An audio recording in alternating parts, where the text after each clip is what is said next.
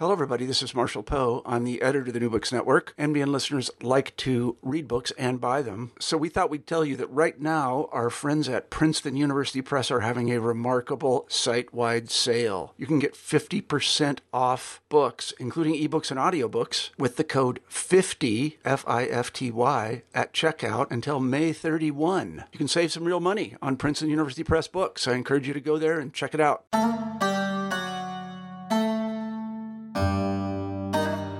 Hello, and welcome to the New Books Network, a podcast dedicating to speaking with authors about their most recently published works. My name is Matthew Long, and I'll be your host for this session of the New Books Network Islamic Studies section. The Quran and the Aramaic Gospel Traditions, written by Imran El-Badawi, professor and director of the Arab Studies program at the University of Houston, is a recent addition to the field of research on the Quran and Aramaic and Syriac biblical texts. Professor El-Badawi asserts that the Quran is a product of an environment steeped in the Aramaic Gospel traditions, not a borrowing from the Aramaic Gospel tradition, but rather the Quran is a rearticulation of elements from that tradition for an Arab audience. He introduces and examines this context in his second chapter, and then proceeds to compare passages of the Quran and passages of the Aramaic Gospel in the subsequent four chapters. These comparisons are organized according to four primary themes: prophets, clergy, the divine, and the apocalypse. Each chapter contains numerous images constituting the larger theme at work. For example, in the chapter Divine Judgment and the Apocalypse, images of paradise and hell taken from the gospel traditions are compared to the Quranic casting of these same images. Moreover, Professor El-Badawi includes three indices following his concluding chapter that provide a great deal of raw data and textual parallels between the Quran and the wide range of sources he has employed. The value of his work is evidenced by the fact that it was a nomination for the 2014 British Kuwait Friendship Society's Book Prize in Middle Eastern Studies. Hello, and welcome to the Islamic Studies section of the New Books Network. Today we're speaking with Professor Imran El-Badawi about his work, The Quran and the Aramaic Gospel Traditions. Hello, Professor. Hello, how are you doing? I'm doing very well, and yourself? I'm doing well. It's a pleasure to be with you today. Thank you for being with us today.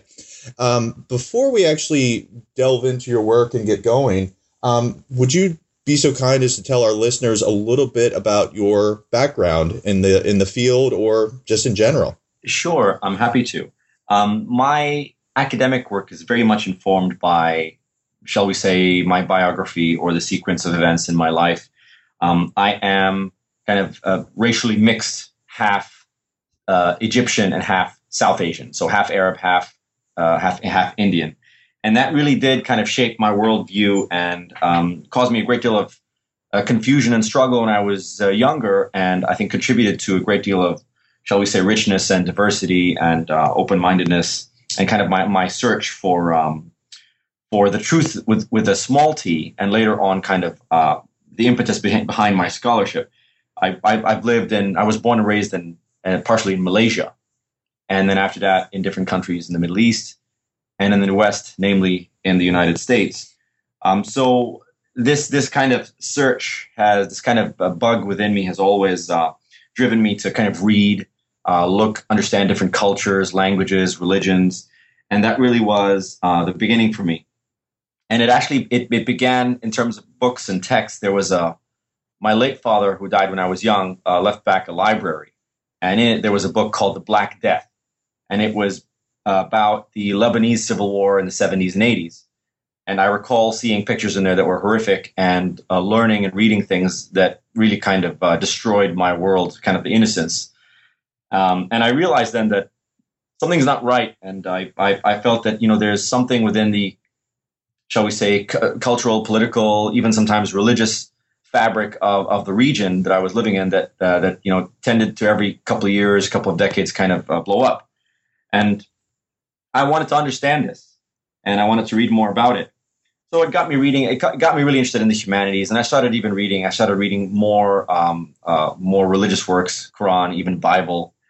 And eventually, when I made it over to the U.S. as a student, I did my bachelor's in computer science with a double major in religion. And I remember also in my undergrad actually joining almost every religious studies group that was possible, including like the Sikh student organization and the Baha'i group. And so it was really a period of intense exploration for me. I did a master's in Temple University in religious studies as well. And finally, I completed my PhD under the direction of Fred Donner at the Department of Near Eastern Languages and Civilizations at the University of Chicago. And my time in Chicago really, I used it to kind of, as my advisor would say, kind of bathe in the data. I read as much as I could, and I learned as many languages as I could, because I was really inclined to do that. And my kind of predilection, kind of a passion for this language called Aramaic or Syriac, which really, it kind of began earlier as a hobby, which is kind of perhaps a little bit odd. It articulated itself very, very strongly in grad school, and I was reading a lot of, Ephraim and Jacob of Sarug, as well as reading more, shall we say, technical Islamic works on exegesis and history, and of course on Quran as well. And so that's, in a nutshell, that's kind of both the impetus and the history of my academic background. And very much so, what is at the heart of this work that we're about to delve into? Oh, right, very much so.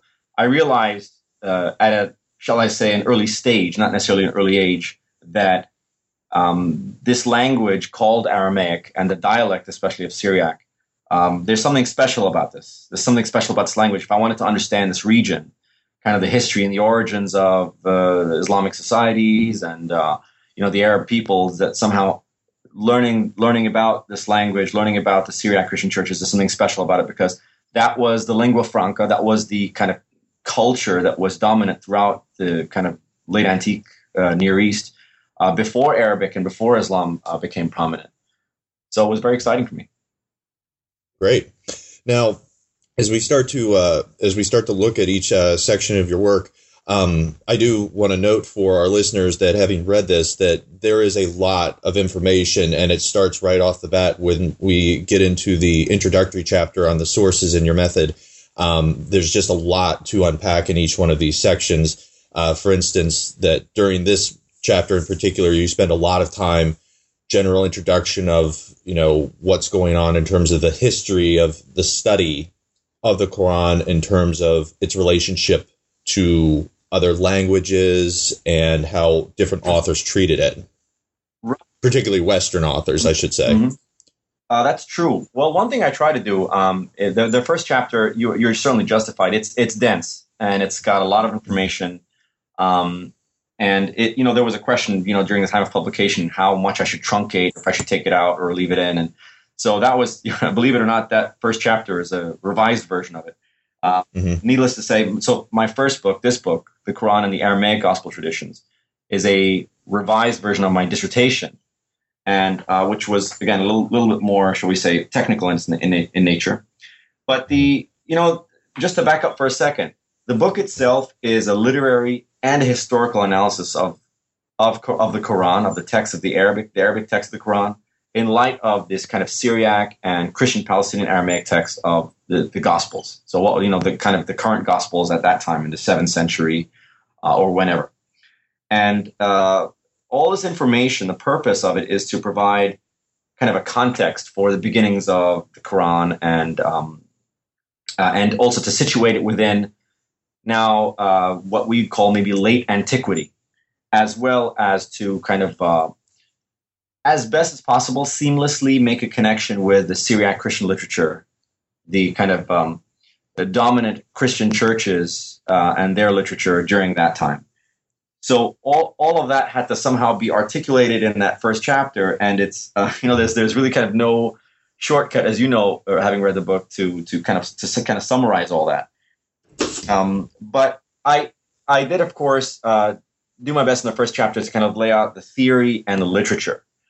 Mm-hmm. And to pick a point that you just mentioned earlier, I also tried to include as best as possible the, shall we say, is it kind of current Islamic scholarship on the issue as well. There are a couple of titles in Arabic and a couple in Farsi. And as you can imagine, of course, in the Western Academy, this study is certainly more pronounced and articulated. But I tried my best certainly to include a number of scholars, Nasr Hamid Abu Zaid, Hisham Jaid, a couple of other folks who are interested in Quran and kind of critical research and historical research on the text. And they're all cited in there. So hopefully folks who are really, really interested in Quran and its context and its dialogue with other, kind of Jewish and Christian texts, they'll find lots of information there to build upon. No, I think that's, although I should say it's a good way, though, of giving the readers a lot of context of how large this study is, actually, not just your study, but what you're getting into in terms of the field and how far along it has come as well. So it's very important, to provide all this. So I think it's really great. But is there anything else in terms of, the introduction that we need to unpack a little bit? Yeah, I mean, there are always there are a number of shall we say subjects or even kind of the theoretical framework that we can talk about, including perhaps this term called dogmatic rearticulation. Not exactly something that rolls off the tongue, as my students remind me all the time. But one thing that I argue in the book is that the Quran in its Arabic text rearticulates certain messages that we find in the Aramaic translations of the Gospels and the Gospels in general, and even more broader than that, just the Bible. It's speaking to an audience that knows the Bible, and in doing so, it's rearticulating a number of messages according to its own original vision, and that vision is concerned with strict monotheism. That's another term that I use in there: strict monotheism. And that's a little bit of that does disagree with some of the conventional wisdom, namely that the Quran was revealed to an audience of just kind of desert pagans that were worshiping stones and kind of circumambulating the Kaaba naked and things of that nature. That's not to say that this stuff didn't happen in general, but my study through this book has kind of, in my mind, proven and reinforced the kind of thesis that the Quran functions in an environment where Jews and Christians and kind of the dominant churches of the Middle East, the Near East of that time, play a more prominent role than desert pagans. And as we know from the Sirah, from kind of prophetic biography and early histories of Islam, the Quran is it's fundamentally it's an urban scripture. It's a scripture that comes to an urban environment, which has tribal undertones. They're speaking in Arabic, and they're rearticulating fundamentally Jewish and Christian scripture, because you're speaking fundamentally to an audience that is steeped in Jewish and Christian literature. So that's something that I make clear in that first chapter. I do also kind of bring up, it's very important to me not to divorce my study from kind of classical Islamic tradition, as well as kind of contemporary Muslim and Arab kind of authors that are talking about this stuff. So there's some individuals like, Ibn Umar al-Biqai, who died in 808 / 1460. And of course, the giant Jalaluddin as-Suyuti, who died in 911 / 1505. These individuals, of course, in their study of the Quran, they did, of course, have recourse to kind of looking at the Gospels and examining the kind of quote-unquote foreign vocabulary, which is a term, of course, that Arthur Jeffries uses. It's a problematic term, of course. But, there are basically, even within the scholarship, even within medieval classical Islamic scholarship, there are intellectuals who know and understand and can appreciate and seek to explore and know further the kind of Jewish and Christian, shall we say, kind of predecessors and antecedents to the kind of discourse we find in the Quran. The Quran is, in fact, the Quran is a new edition of the Bible. It's coming to correct these kind of earlier mistakes that the Jews and Christians have committed. And we can get into some details about that later on, but you find in Al-Biqai and Suyuti some of that. And of course, I cite a number of other classical sources as well.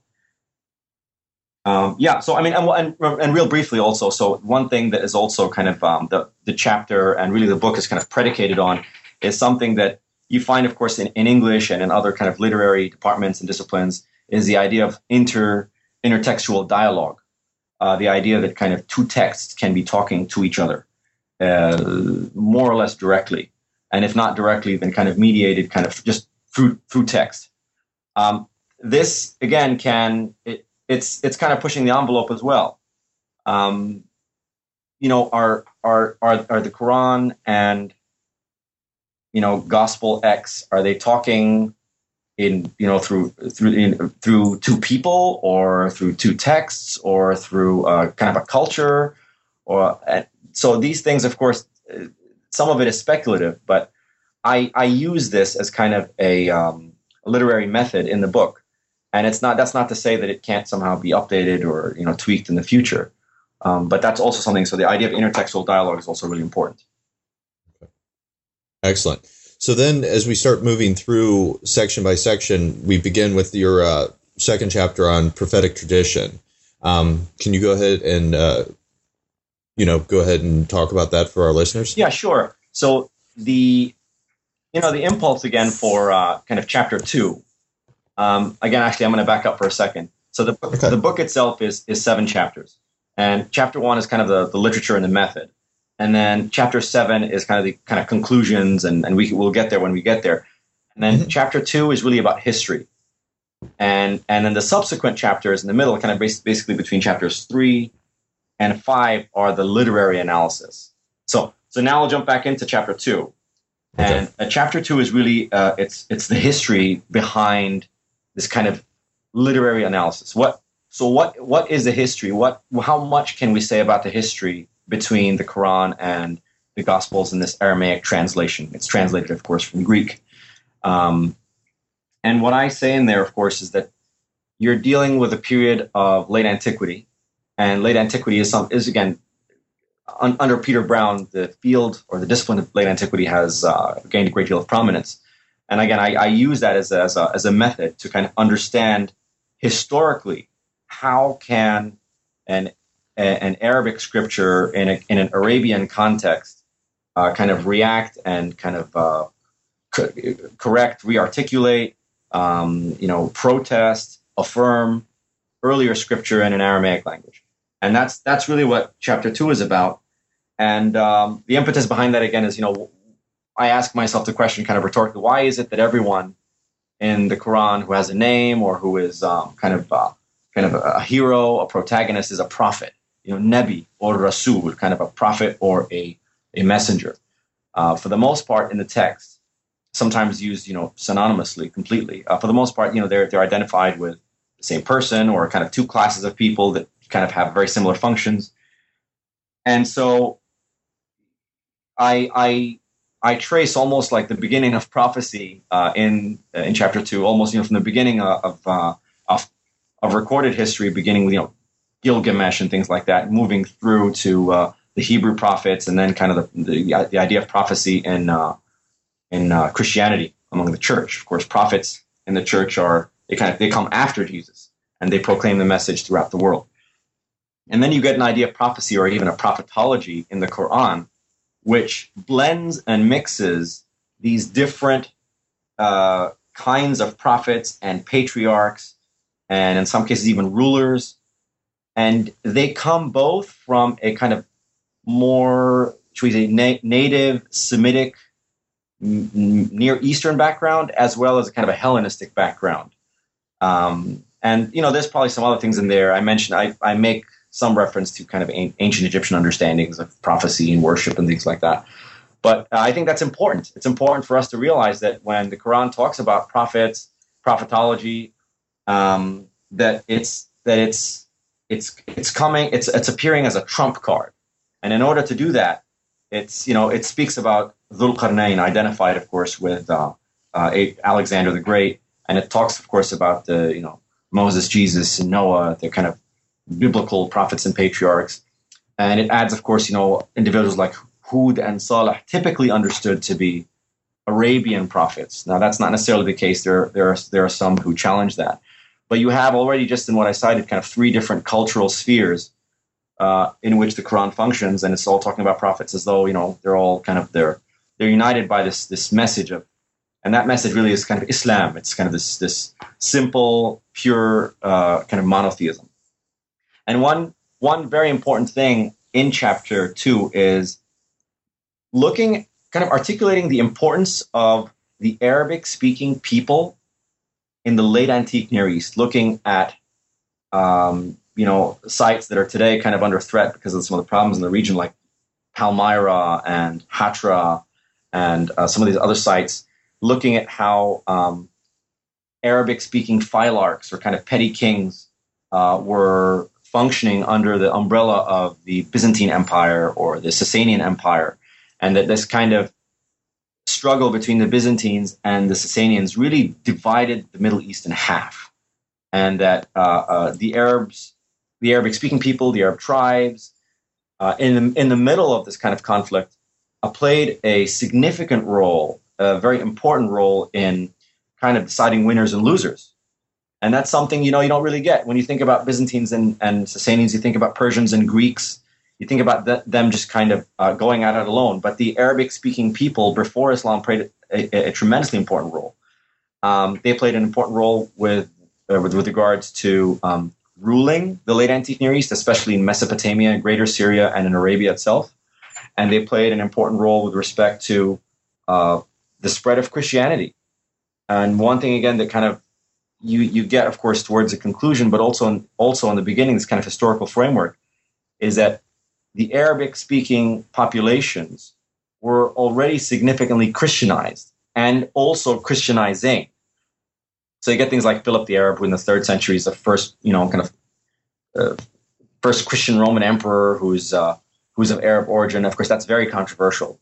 But I cite that along with dozens of other, kind of pieces of evidence, looking at rulers, looking at religious men and women, and really kind of putting the Quran and even the Prophet, which it cites in there, Muhammad. Again, it just says Muhammad, of course, it doesn't say. So it's situating both the scripture and the prophet in a world which is full of prophets and has scriptures in different languages. And one thing I'll mention in this regard is that the term Islam is a very important kind of term to kind of dwell upon for a while. And I cite the case, of course, in chapter 2 that Islam is philologically kind of, again, if you go into linguistics, the kind of the deep roots of the words, it's actually linguistically the same as this Syriac word, namely mashlemanutha, which means kind of tradition or kind of tradition passed on from one person to another. And that's really interesting because now that not only puts the Quran and Muhammad in context, but even Islam itself, which becomes the name of the whole religion. And I argue that Islam was an attempt by an Arabic-speaking prophet in Arabia to consolidate the different kind of religious movements, including the churches. Now, again, we're not totally clear on the details about this, but to really consolidate all these different religious movements and sects and confessional groups into one, kind of religious umbrella, and that's kind of Islam. And you find something I cite in chapter 2 under kind of John of Ephesus and Babai the Great. These are names, of course, of kind of Christian patriarchs in the region who were near contemporaries or contemporaries of Muhammad that tried to do the same thing. Their principal language in which they were kind of, shall we say, publishing at the time was Syriac, not in Arabic. And they were trying desperately during this time when the Byzantines and the Sasanians are kind of tearing each other apart to try and save their church. because the churches in the Middle East were fracturing, and it was a very traumatic time just before Islam. And really after the 5th century, especially the late 6th, early 7th century, you start getting a lot of fracturing in the Syriac Christian churches, and you get patriarchs trying to kind of pick up the pieces and put things back together again, and they don't succeed. And they use this term all the time, mashla manutha, which is basically kind of the tradition of the church, the tradition of the elders. But then you have this Arabic-speaking group that is successful, not only in kind of unifying, the churches, but really in unifying the whole region. So that's something I articulate, and I know other people have expressed some interest in the idea, but and in a nutshell, I think that's really what's important. Wonderful, thank you. So then, after setting the stage with that, and then you said in the next 4 chapters, correct? Chapters 3 through 6, right? That you then delve into kind of the literary aspect. Right, that is correct. Okay. So do you want to go ahead and start leading us through that, beginning with the 3rd chapter, on prophets? Sure. So yeah, what I do with the 3rd chapter is it's really important, I try to do this in the book, that every chapter kind of logically goes from one to the other, because it's so dense, and because there's a lot of analysis involved. I want the reader to at least kind of flow from one subject to the other. So the chapter 2, kind of the historical framework on kind of prophetic tradition, leads into this chapter 3 on the prophets and what I call their righteous entourage. And this chapter really is about it's about kind of the prophets and the good guys. So who are the good guys in this kind of universal this narrative on kind of universal linear history in the Quran? And so there are a couple of things that I could say. You find in the Quran is not a text, and you find, of course, within Islam through the Hadith and other kind of traditions, the religion and the scripture are against kind of tribal and genealogical groupings, and does not believe in kind of racial superiority or kind of one tribe being greater than the other. So you don't really find genealogies like you do in the Bible, like you'd find, for example, in the Gospel of Luke, or you'd find in the books of Moses. But you do find in the Quran kind of sequence of prophets, and you find them in a number of surahs, Surah 21, 20, 25, and where you get kind of lists of prophets. And that's significant because it's kind of this prophetic. It's a kind of a prophetic genealogy. It's not biological, and that's really kind of the beginning, kind of the foundation of the chapter. Otherwise, there are a number of course, passages that are really important that perhaps hitherto people didn't really know about as far as the Quran is concerned. So the dialogue between the Quran and the kind of Aramaic translations of the Gospels makes important, for example, the discussion of the Beatitudes. Blessed are the peacemakers, blessed are, so on and so forth. This is something that's significant to the Quran. And, I go through that in detail. And also, with little surprise, you find the Lord's Prayer. Lord's Prayer is kind of this almost the equivalent of Surah 1 in the Quran, where it's kind of this all-purpose supplication to the Lord. And it's very important within the Quran as well. And it repeats itself in the other chapters as well. You find also within the chapter, you have kind of this, if we can talk about a Quranic, an ethics of the Quran. I argue in chapter 3 that the ethics of the Quran are pretty much they're adjacent, or they overlap with the ethics of the Gospels, especially the Synoptic Gospels, Matthew, Mark, and Luke. With respect to kind of the poor and giving good news, talking about servants and even sons of God, and how the Quran rearticulates that. With respect also kind of giving charity and with repentance, all of these kind of the ethical framework of the Quran, which I think the reader would take for granted, are in very strong dialogue with gospel passages, especially in the synoptic gospels. So I mean that's kind of in a nutshell. You get a little bit of the importance of the Beatitudes and Lord's Prayer and kind of an ethical framework which the Quran really does share with the Gospels. Great. And then is there anything else that you wanted to mention, or do you want to go ahead and start talking about the next chapter on the evils of the clergy? Well, just before we get there, you're reminding me, there's something also, a number of the relationships that I find between the Quran and the Gospels in Aramaic are in the content, that is to say the substance, but also in expression. So you find, for example, like rhyme schemes and little things of that nature also, they articulate themselves as well. And that's important too, because you have within the Gospels certain, like for example, like within the Beatitudes, within the Lord's Prayer, you'll get a rhyme. Obviously the Quran is in large part kind of this rhymed prose, which reflects the kind of prophetic speech of the Arabian sphere. But that's also important for us to understand.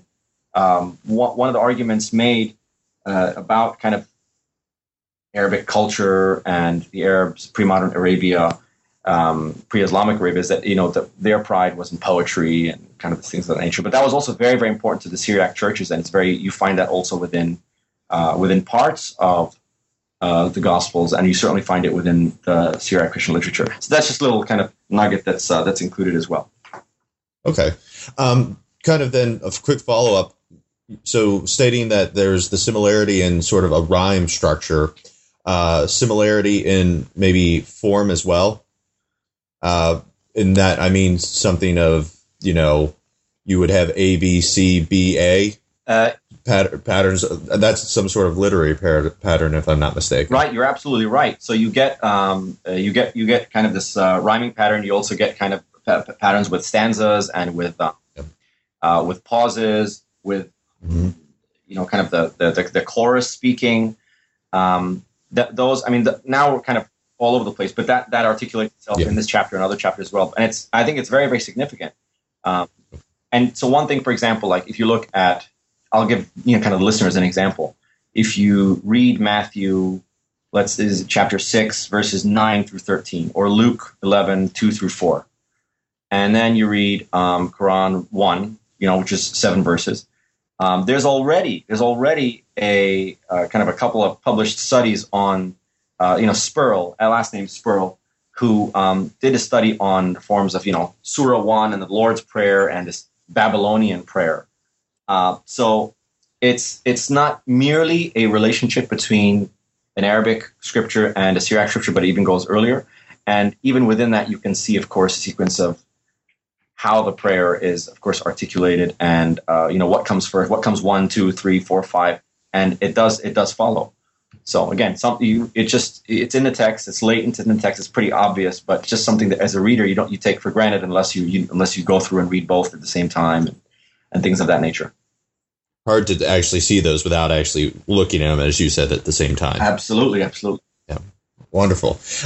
So let's go ahead then and move forward to the next chapter then on evils of the clergy, and tell our listeners what you were doing in this chapter. Sure. So again, this is something that I myself was surprised, as a grad student and later on as a kind of a young academic and researcher to realize that when the Quran is condemning those who it condemns in the text, it tends to do so in a context that is very different than what we read in, again, the Hadith and the Sirah and the kind of the prophetic traditions and biographical and historical literature of Islamic of the Islamic tradition, kind of which comes about later on.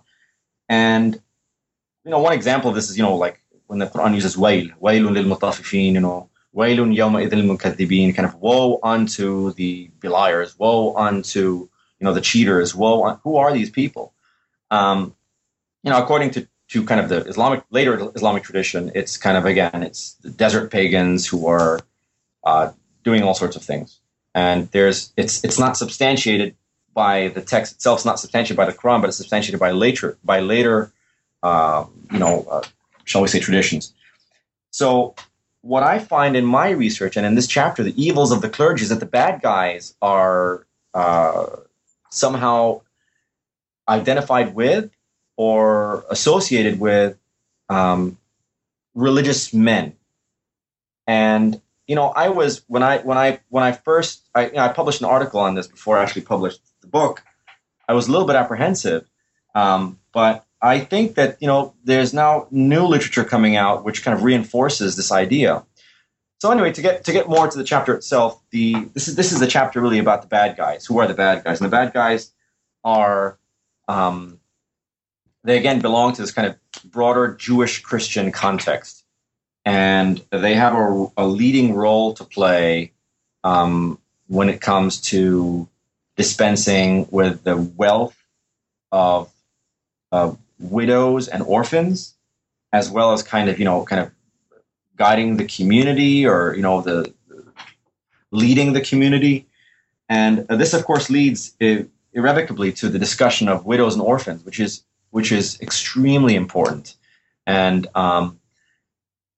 when you have a chapter in the Quran, chapter 4, An-Nisa, called the women. And one thing I do in the book is to say, we're talking about women here, but we're really talking about widows. Or most important, at the forefront of women are the widows. And, widows are, again, according to kind of this Semitic, Arabic kind of cultural sphere. If the father dies, then forgive me, let me say this again. So if the husband dies, then his wife is a widow, and she is a mother of an orphan. And if you look at the Quran, when it's basically condemning those who devour the kind of wealth and property of orphans, it's precisely the language and the context that you'd find in the Gospels. I mean, you find it also under parts of Exodus and the earlier works in the Hebrew Bible that also place a great deal of importance on taking care of the orphan and speaking at in some length about widows. But you don't find anything like this. The relationship, especially with widows and orphans, is related directly to condemning the clergy. And again, that's not at all obvious by reading the text.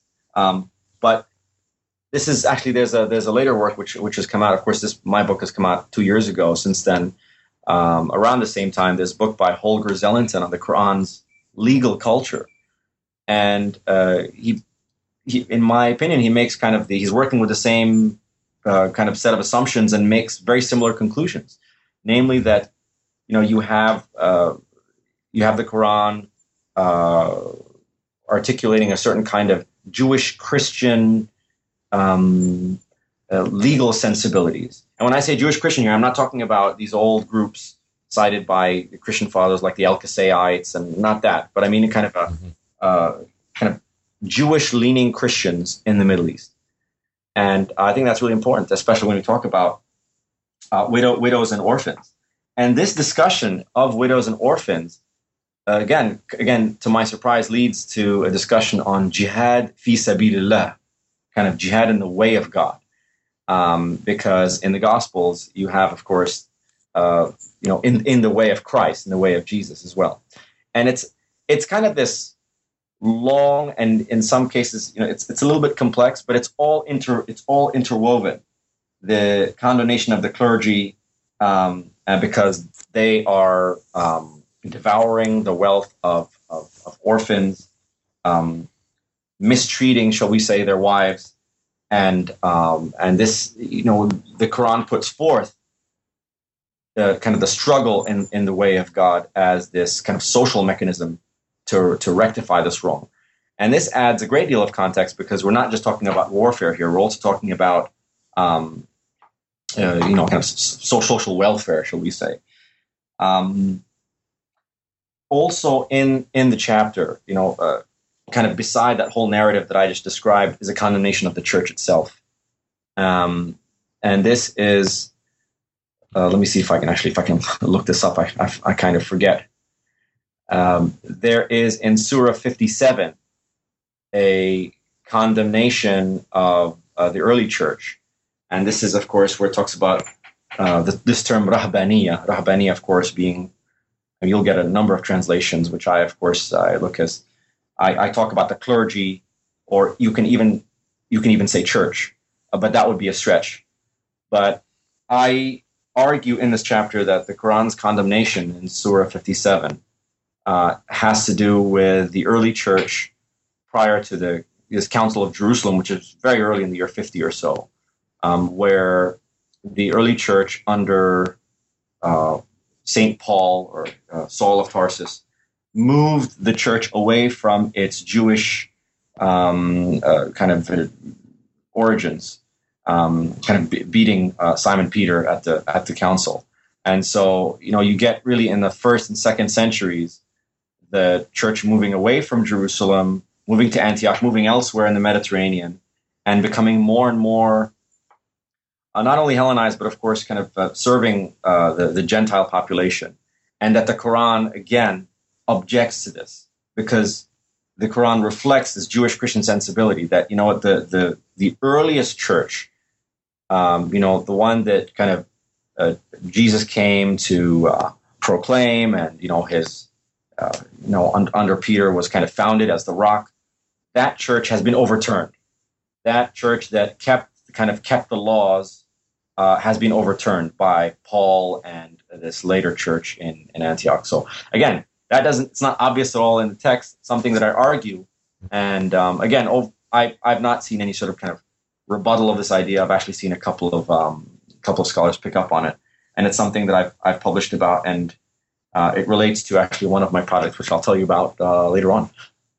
Excellent. Wonderful. So then transitioning then from talking about the evils of the clergy, and especially that last point then, so how does that then relate to what you do in the next chapter about the divine realm? Right. So so basically you have chapter 3, which is good guys, and chapter 4, which is bad guys. And then chapter 5 is really kind of about kind of God.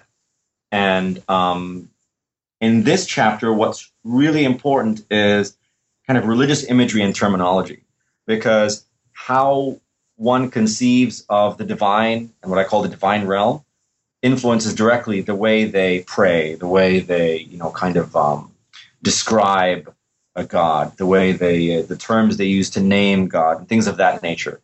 So you'll find in this chapter a great deal of kind of emphasis on terminology and imagery, parables, things of that nature. So some of these themes, of course, some of these ideas, topoi and words are kind of perennial. They're universal to all religions. Things like the concept of a word, the concept of light. But you also get things like the keys to the kingdom of God, the keys to the kingdom of heaven. These are very, very important to both the Gospels as well as the Quran.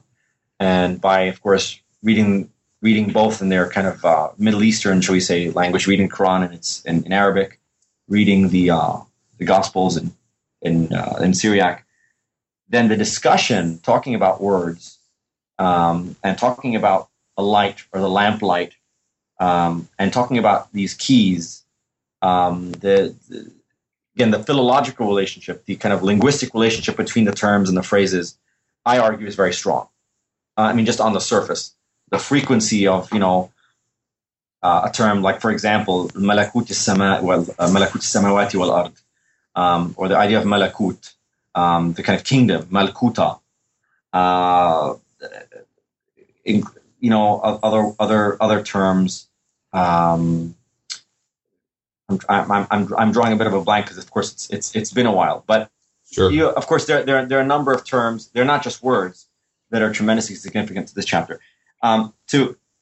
To speak a little bit more, I guess, about the content, about the meat of the chapter, it's in this chapter you really get it's almost trying to understand again what is a shared theology between gospel and the Quran.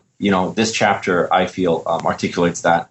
I hope clearly. There are things that are important, like the parable of the mustard seed, and the imagery of God's throne. These are things which we take for granted whenever we read the text. I mean, myself growing up as a Muslim and reading the Quran, like, okay, God's throne, fine. Why isn't it something else? Why isn't God sitting on a couch, or why isn't he riding a horse? It's a throne, and that feeds directly into a discussion with, for example, like Matthew 5. I recall that, and other places. There's one thing I'll mention again. So again, even within the Quran, there are some passages, some sort of signature passages, like the lamplight verse, or the Ayatul Kursi, kind of the throne verse. So you have those passages which are in dialogue, and in this case, actually, with the Gospel of John, when John opens saying, I'm sorry, not in the opening, but he says basically when Christ says, I'm the light of the world, and things of that nature. And also in the opening of John, that's what I wanted to say earlier, when he says, of course, in the beginning was Word, and the Word was God, and things of that nature, and the Word was God.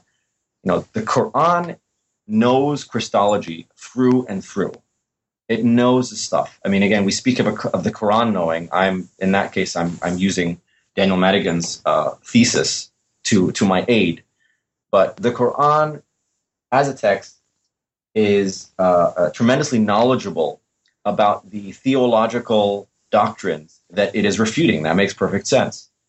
So whilst, again, a reader kind of reading the Quran, they would never realize on the surface of things that, oh, wow, this is talking about John 1:1, and this is talking about John, so on and so forth.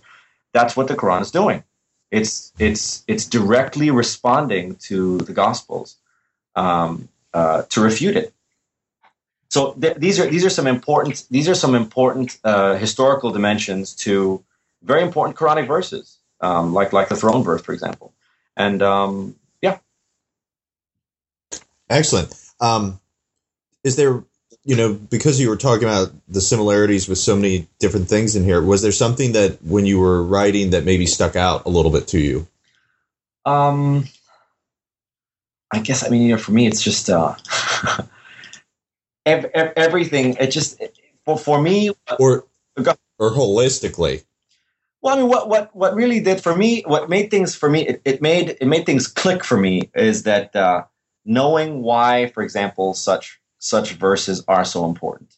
What makes the lamplight verse important, and what makes the throne verse so important? Is it merely because it's beautiful? Is it merely because it's aesthetically or kind of, should we say, even poetically beautiful? Honestly, I read the Quran all the time. I think the whole thing is beautiful, but it's got to be more than that. So I think that it provides some reason and some some basis for why these verses are important. Perhaps even the earliest audience of the Quran, when they were reading these verses, realized, oh my goodness, this is a rebuttal of our theology, which we believed for a generation or a couple of generations, and so now we need to kind of rectify this by reciting this verse, and so it gives it more historical importance, fleshed out in evidence and in analysis rather than in just kind of speculation and kind of aesthetics, which is important. But like I said, that's what for me kind of made it all click. Excellent. And then getting ready to close this section, these 4 chapters on the literary element. We then delve into divine judgment and the apocalypse in the 6th chapter. Right. Yeah. So this chapter, for me, chapter 6 was the most exciting. For me, I enjoyed writing it the most, and it was it's a substantial chapter, and it came out all naturally and quite quickly. There's a reason for that, and that's, as I show in the later chapter, that the dialogue between, should we say, the overarching theme that is identical, should we say, between Quran and Gospels really is this idea of the day of judgment and the apocalypse, and even later on, kind of the heaven and hell scenes. In every stage What I do in this chapter is to show that at every stage, how both texts reflect kind of the same cosmology and eschatology. So how the Quran and the Gospels share the same assumptions and kind of knowledge even about kind of what's earth, what's sky, what is above, what's below, what's hellfire, what is paradise, what's the garden. It shares the same world. And it also shares the eschatology. What's going to happen first? Is the sky ripped asunder, or does the earth, the quake? Which one comes first? That sequence is very important, and that sequence is preserved in both texts. So just to kind of express what that sequence is, you get, I argue in the text, kind of the earth. You get the earthquakes, and then you get the heavens getting split. And then I show that there's a heavenly army, an army of angels that kind of attacks the earth, and that God and the angels descend on the clouds. Now, of course, that's a Quranic articulation, or the re-articulation of what happens in the Gospels, because in the Gospels, of course, with all the angels and the sounding of the trumpets and things of that nature, it's Christ that descends and not God. So one very, very important kind of dogmatic re-articulation is that Christ has been stricken from the record and has been replaced with God. And I go through some kind of pains to show this, because to me it's both simple but really, really important at the same time. It's not, in my opinion, being to it doesn't kind of contradict or conflict with anything that the Quran puts forth, but it does, of course, it does kind of demonstrate, push the envelope further with the thesis that I'm making, that the Quran is speaking to this earlier scripture, it's speaking to the Gospels, and it's correcting it. So that's one thing. You get the sequence, which is really important, and the image is really important. I provide that picture by von Steinel. I wanted my readers to have something to look at. So, of course, the reader can't see it, so maybe they can buy the book. There's also, most definitely. little plug. There's also, what's really important again is there are passages that, especially two passages that are in very strong dialogue with one another, which again, on the surface of it, one wouldn't really see, but having, examining both texts and looking at the literature and looking at examining the language. If you read Matthew 25 towards the end, the scene with kind of the sheep and the lamb, and the sheep and the goats, and then you read Quran 39 again towards the end of that chapter. I mean, you are talking about the exact same scene. And Surah 39 is a zumar, the multitudes. The multitudes are basically all the nations of human beings being judged on the Day of Judgment. And that's, again, in this narrative between Matthew 25 and Quran 39. In Quran 39, Christ's name has been stricken from the record, and you, of course, have God, who's, on the throne, and there are angels going around him, and so on and so forth. Again, because the Quran is refuting this kind of Christocentric or kind of Christological understanding, refuting again throughout the Quran, of course, is against the incarnation and against the Trinity, and that it fits perfectly. So that scene of judgment, the shall I say, the most detailed, demonstrative, future historical, shall we say, eschatological image of the Day of Judgment is in Surah 39, and it's in direct dialogue with Matthew 25. The other kind of a final kind of really, really big scene where there's strong dialogue is Luke 16 and Quran 7. The passage in Quran 7 is brief, but Luke 16, of course, is a little bit more substantial information. That's, of course, the scene with in Luke 16 with Abraham and Lazarus. Kind of, Lazarus has now gone to paradise, and people in hellfire are asking him for water, and he doesn't give it, and so on, something of that nature. And in Quran 7, you get a re-articulation of this. And in each case, of course, with the re-articulation, the Quranic narrative is always shorter, and it's always kind of more of the summary of the lesson, or we say in Arabic the ibra, the lesson. And that fits as well. So I mean, those are just like I said, it was quite enjoyable to write that chapter, and those are the kind of the important points that again, if you read it, it really is. I hope that the reader will find this chapter enjoyable. Great. And then moving on finally to chapter 7, the conclusion, with your data analysis. So let's go ahead and start that. Sure. So I mean, I think that perhaps having a chapter that's kind of entitled, data analysis and conclusion for such a text is a little bit clunky and maybe a little bit out of place. I still felt that this chapter is important to have, even it's the shortest chapter. But I did want to bring some of my kind of technical expertise and kind of looking at the looking at the terms and charting the relationships, documenting them in bar graphs and in pie charts and things of this nature. That's important. And this is just kind of something, a comment on the side tangentially. I mean, it's important to let our readers know, not just through kind of text, but also through images and pictures. And so, I mean, I believe that. So that's what this chapter is all about.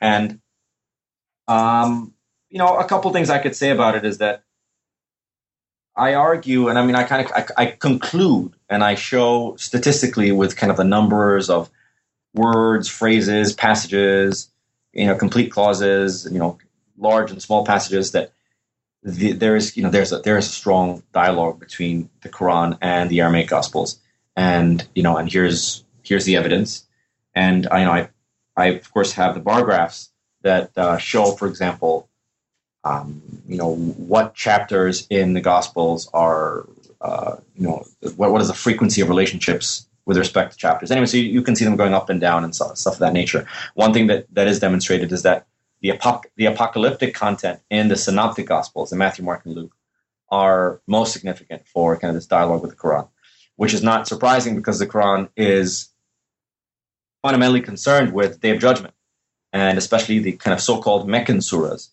The opening verses are full of kind of وَاللَّيْلِ إِذَا يَغْشَى and things of that nature, the kind of swearing statements with the waw al-qasam, the wow of swearing.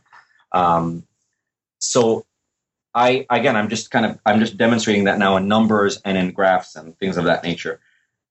With respect to this dialogue also, and in the Quran, I show that the kind of the intertextual dialogue, this conversation going on between the Gospels and the Quran takes place throughout the whole Quran. Basically through all the chapters, and all 114 chapters. I discuss maybe most of them, not all of them. But that's really important because another thing that we in the Academy have inherited from, shall we say, medieval classical Islamic scholarship is the idea of Meccan surahs and Medinan surahs. Now, there's certainly within the Quran, this is something that's very controversial within Quranic studies currently, and for the past decade or so. Is this Meccan phase and Medinan phase. But anyway, without getting into so much detail, according to my research, the Meccan and Medinan surahs are both in dialogue with the Gospels. So it's not like you see kind of a dominance in one as opposed to the other. And what does that say? I'm not totally sure. I didn't kind of take the conclusion as far as it can go. I do of course articulate what I just said earlier, that the opening verses of the so-called Meccan surahs are really, really important to understand again this dialogue. Another thing that's important again is the prominence of the Gospel of Matthew. Most of the literary relationships between Quran and Bible, or Quran and the Gospels, is shall we say mediated somehow through the Gospel of Matthew. Again, it's not very surprising from a scholarly point of view, because the Gospel of Matthew it's the largest gospel. It's the gospel that comes first. It's the gospel that was most well known, according to Bart Ehrman and other specialists in kind of the late antique world. So that's not making any sort of direct linear relationship between Matthew and the Quran, not at all. It's just to say that the most commonly known gospel was the most commonly known gospel, and one evidence of that is that the Quran cites it has the strongest relationship with that gospel as opposed to the others. Another thing, and this is a little bit pushing the envelope, of course, talking about the authorship of the Quran or the committee. Again, we're according to the traditional narrative, you have, of course, a committee headed by Zayd ibn Thabit and others. Initially under the Caliph Abu Bakr, then Umar, and of course culminating on Uthman, where kind of the Quran is collected. And the Quran did have to somehow be collected, again, orally, textually. It's highly controversial and somewhat speculative.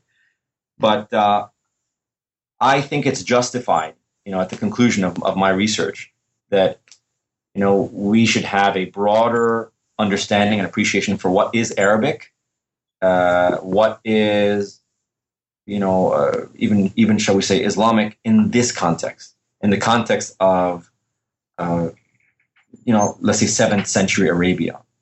I also expressed that there's an importance for the city of the vicinity of Jerusalem, shall we say. And that's a little bit complicated. You have to kind of read the text. So just some kind of concluding remarks that, the Arabic pre-Islamic context was one that was steeped in Jewish and Christian scripture and, kind of homiletics, religious piety, and that you can detect, and I'm not alone now in saying this, that there's a kind of Jewish-leaning Christians in the vicinity as well, and that in the text of the Quran itself, the way that the Quran, the choice of words and the imagery reflects that kind of that imagery in that world, in that milieu. And so again, this is to kind of refute the whole kind of desert pagans thesis, and that the audience is a lot more sophisticated and belongs to a more orthodox, with a small o, orthodox kind of confessional sectarian identity. They're probably more Christian Arabs in this milieu than we've admitted in the past, and that that this actually makes the message of the Quran even more forceful, and it makes a lot more sense. And I consider my book to function in kind of as one of many in contemporary studies on the Quran that are, and it gives a lot of momentum to these ideas. The idea that the Quran is functioning in a late antique kind of Jewish/Christian world, and what's really innovative about it is that it's in Arabic, and that its message is so forceful and it was so successful. And I think that it makes better sense when we examine its historical context, rather than just take the biographical literature which comes later on. And I think that your work definitely is a valuable contribution to the field in that regard as well.